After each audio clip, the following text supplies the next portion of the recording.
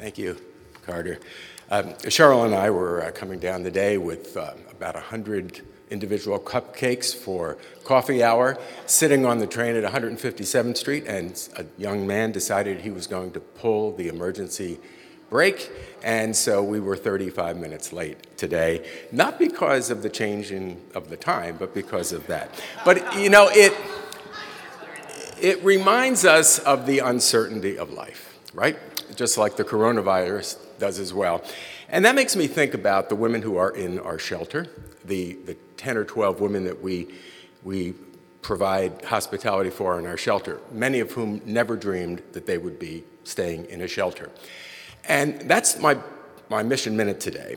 We run our shelter 52 weeks a year, 5 nights a week with B'nai Jeshurun and about 100 volunteers. And that is the key element in our shelter. But we do have some expenses. And it generally has to do with meals that are not donated over the course of a year. So I would like to ask you, if you could consider, either today or maybe in the coming weeks, making a contribution and write on the check or on the envelope that it is for the shelter food.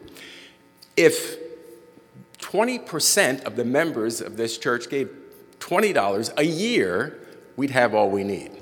Now, maybe 10 is all you can give, and maybe not at all. But nonetheless, I just want to emphasize that it doesn't take a whole lot.